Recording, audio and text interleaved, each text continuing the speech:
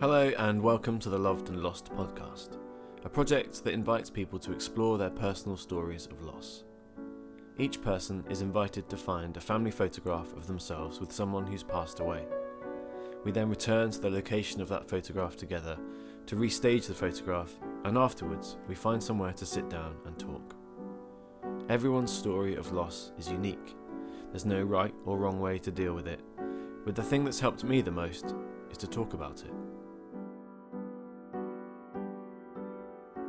Thank you for tuning in to Series 1 of the Loved and Lost podcast.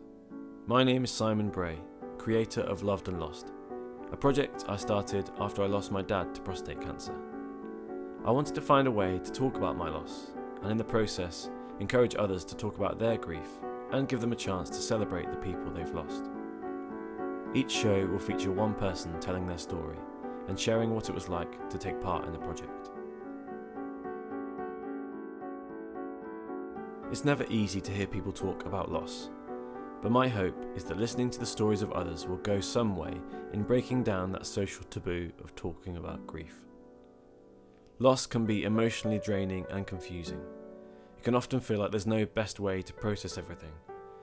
But I hope that hearing how other people have navigated that path will offer you strength in the midst of wherever you are on that journey. Today's podcast features Beck, who I met in Scarborough to restage a photograph taken with her dad when she was a child. After we'd taken the photographs, we went for a cup of tea in a small cafe garden, where she told me about how they'd build forts together using his dialysis boxes, how music helped her cope with her loss, and how proud her dad was of her being a child actor. I'll be back at the end to let you know how to find out more about Beck's story and how you could participate in the project yourself. But for now, I'll leave Beck to introduce herself and tell you about the photograph that was restaged for the project.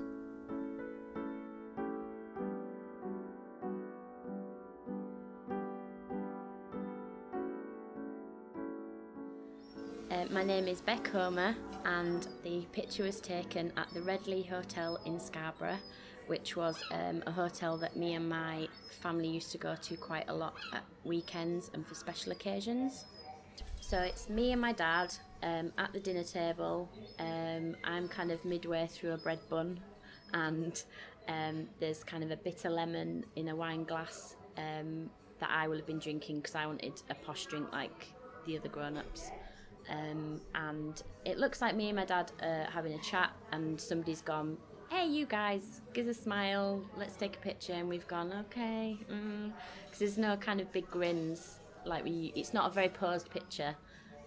It looks a bit like we were a bit caught off guard, maybe mid-convo, so yeah, we were both quite posy, so I imagine the fact we weren't able to kind of stand and I could put my hand on my hip and my dad could kind of make sure he looked alright, caught us off guard a bit, but it was probably a very good, other people see the kind of naturalness of it.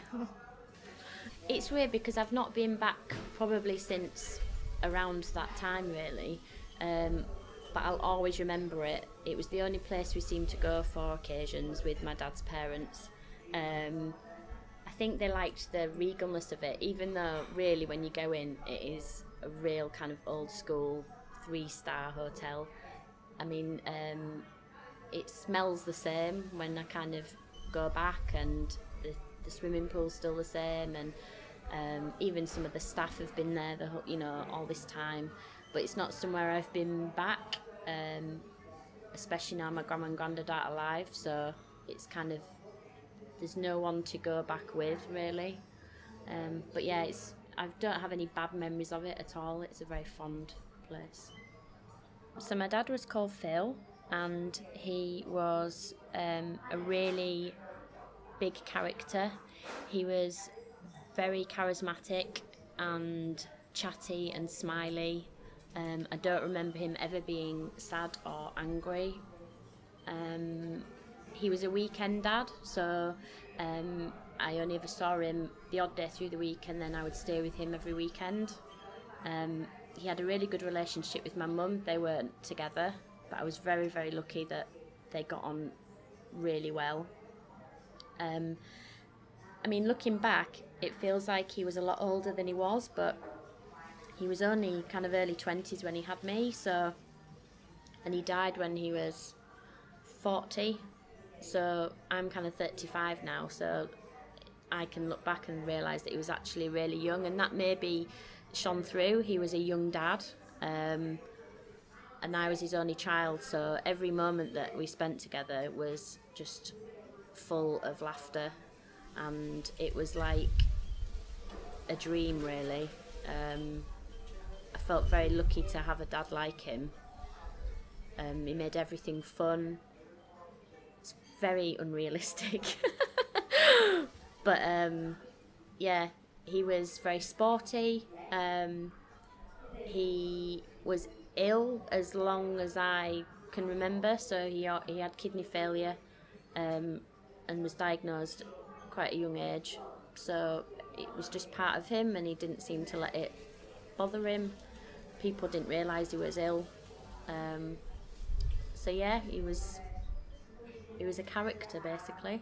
He'd kind of, get me electric drum kits for my birthday, and then realise that it was a really stupid gift. We used to kind of make forts out of his dialysis boxes and order Chinese takeaway, and just things like that were just like something off a film.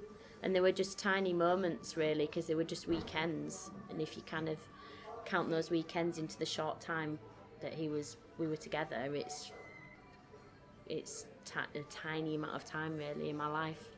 So I can only remember little snippets of it, really, like little things like that stand out. So I remember the stupid fun stuff, and maybe that's why he was how he was, so I would remember the time we were together. When I tell the stories out loud, I realise how ridiculous some of them are and how lucky I am to have them, because when you do lose someone,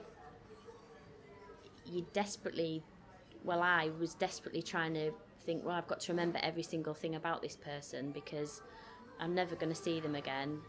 I mean, it was 18 years ago that kind of my dad died, so I have a handful of pictures. I don't have any voice recordings, I don't have any videos. So things like that, the memories are very, very precious, and I do get scared that I'll forget them. That was my biggest thing, really. As every year ticks by, I kind of start to forget more, and that's scary.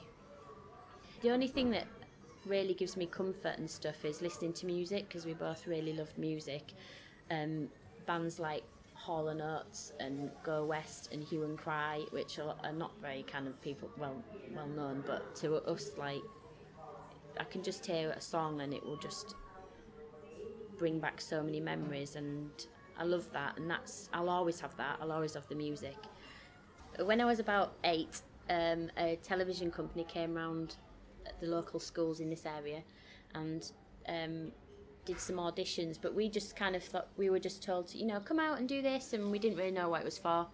And then the kind of next week, 8 of us were taken to Yorkshire Television in Leeds, and we did another kind of, I remember reading a script with this other person, and I just thought I was going with the flow and just thought it was part of school. And then got told that I'd got a part in a film, and that I was going to have 2 months off school, and that it was going to be filmed in the Saltburn, Harrogate, Ripon area, and that my dad was going to come with me as like my chaperone. And it feels like a bit of a blur, really, because it just, I don't know, one day I was at school and the next day I was learning all these words, and it was a big part. I was very, very lucky, and it was a huge experience. My dad absolutely, I mean, he just was over the moon. He loved the attention. He loved the fact we were kind of mixing with famous people, that there was a premiere, that, all these kind of really exciting things that I just was like, all right, this is quite cool. And, I had a tutor who taught me while I was off school and kept me up to date with that and helped me learn my lines. My dad used to just sit on like a director's chair and liked the fact you could, go and get a catering whenever you liked and things, and he loved it probably a bit more than me. But it was a great 2 months. We were together all the time. I was away from my mum that whole time, so it was the most time that we'd ever spent together. We shared hotel rooms, and we used to get sweets and pop brought to us, and it was a brilliant experience. But I mean, when I had to return to normal life, I got bullied by kids who didn't understand why I got to do that and they didn't, and I mean, obviously I can see it was jealousy, but when you're kind of 8 and trying to fit in and trying to be at school, you just want an easy life. And God, I wish I could tell my 8-year-old self that just to go with it and have the time of your life, but I can't do that. So I just said I didn't want to do it anymore. And I remember my dad being really upset, actually, which is probably the only time I've seen him upset. I think he was frustrated that I was, giving up on all this chance to be famous. I think he liked the idea of me being famous, whereas I just wanted, I enjoyed doing it, but I just wanted to have friends and a normal life. But he loved every bit of it, and would show and tell everybody that I was in a film, and carry the VHS around with him, and if you've got a video player, we can, my daughter's in this film. And yeah, I had really long hair, and they cut it all off into an awful bob, and it's like a helmet. I just remember, like, everywhere we went, my dad would just be like, "This is Rebecca, she was in a film." He was so proud. So yeah, I didn't talk about it for ages and ages and ages, and around when I had to go up to secondary school, people were like, "You were in that film, weren't you?" And I was like, "Oh." It became such an embarrassment, but my dad was so proud. And then now, I'm kind of like, "Look at this is pretty cool, look at this that I was in." It's actually his anniversary tomorrow, 18 years since he died. So tomorrow it's very modern of me, but I will put a picture on Instagram and a little kind of hope you're happy wherever you are. I call him Daddy Phil, kind of in front of my son's 3 and has no concept who my dad is. I mean, I talk about him, but he doesn't know, and when he's older I will tell him who he is. And what I quite like is that he will be like a character to my son. He'll be a figment of his imagination, because he's, and I quite like that, because that's what he feels like to me. It's like he's captured in time. Like I don't imagine my dad old, because he was 40 when he died. To me, he will always be 40. He's not growing old anywhere. He's captured in that moment, and I quite like that. He's not, because the place he was when he died is not the person that I like to remember, because he was that person for maybe 2 weeks in that whole 40 years he was alive. So I like to remember the kind of posy, flashy, charismatic dude, rather than the kind of really ill one. Thanks so much to Beck for sharing her story. It was such a privilege to meet her and spend the day in Scarborough together. You can see the photographs and read her story on the project website at lovedandlostproject.co.uk, which also features all the other stories from the project. I would love to hear your thoughts on Beck's story, and please do get in touch to share your own story, how you've navigated your own difficult journey of loss. You can get in touch on Facebook at Loved and Lost Project, Twitter at Loved and Lost Pro, or through the project website at lovedandlostproject.co.uk. You'll also find information there about how you can take part in the project by restaging your own photographs. Everything you need to know is on the Participate page. Thank you again for taking the time to listen, and please feel free to share the podcast with friends, family, and anyone you think might benefit from hearing it. I'll be back next week with another story from the Loved and Lost Project. Until then, take good care of yourself.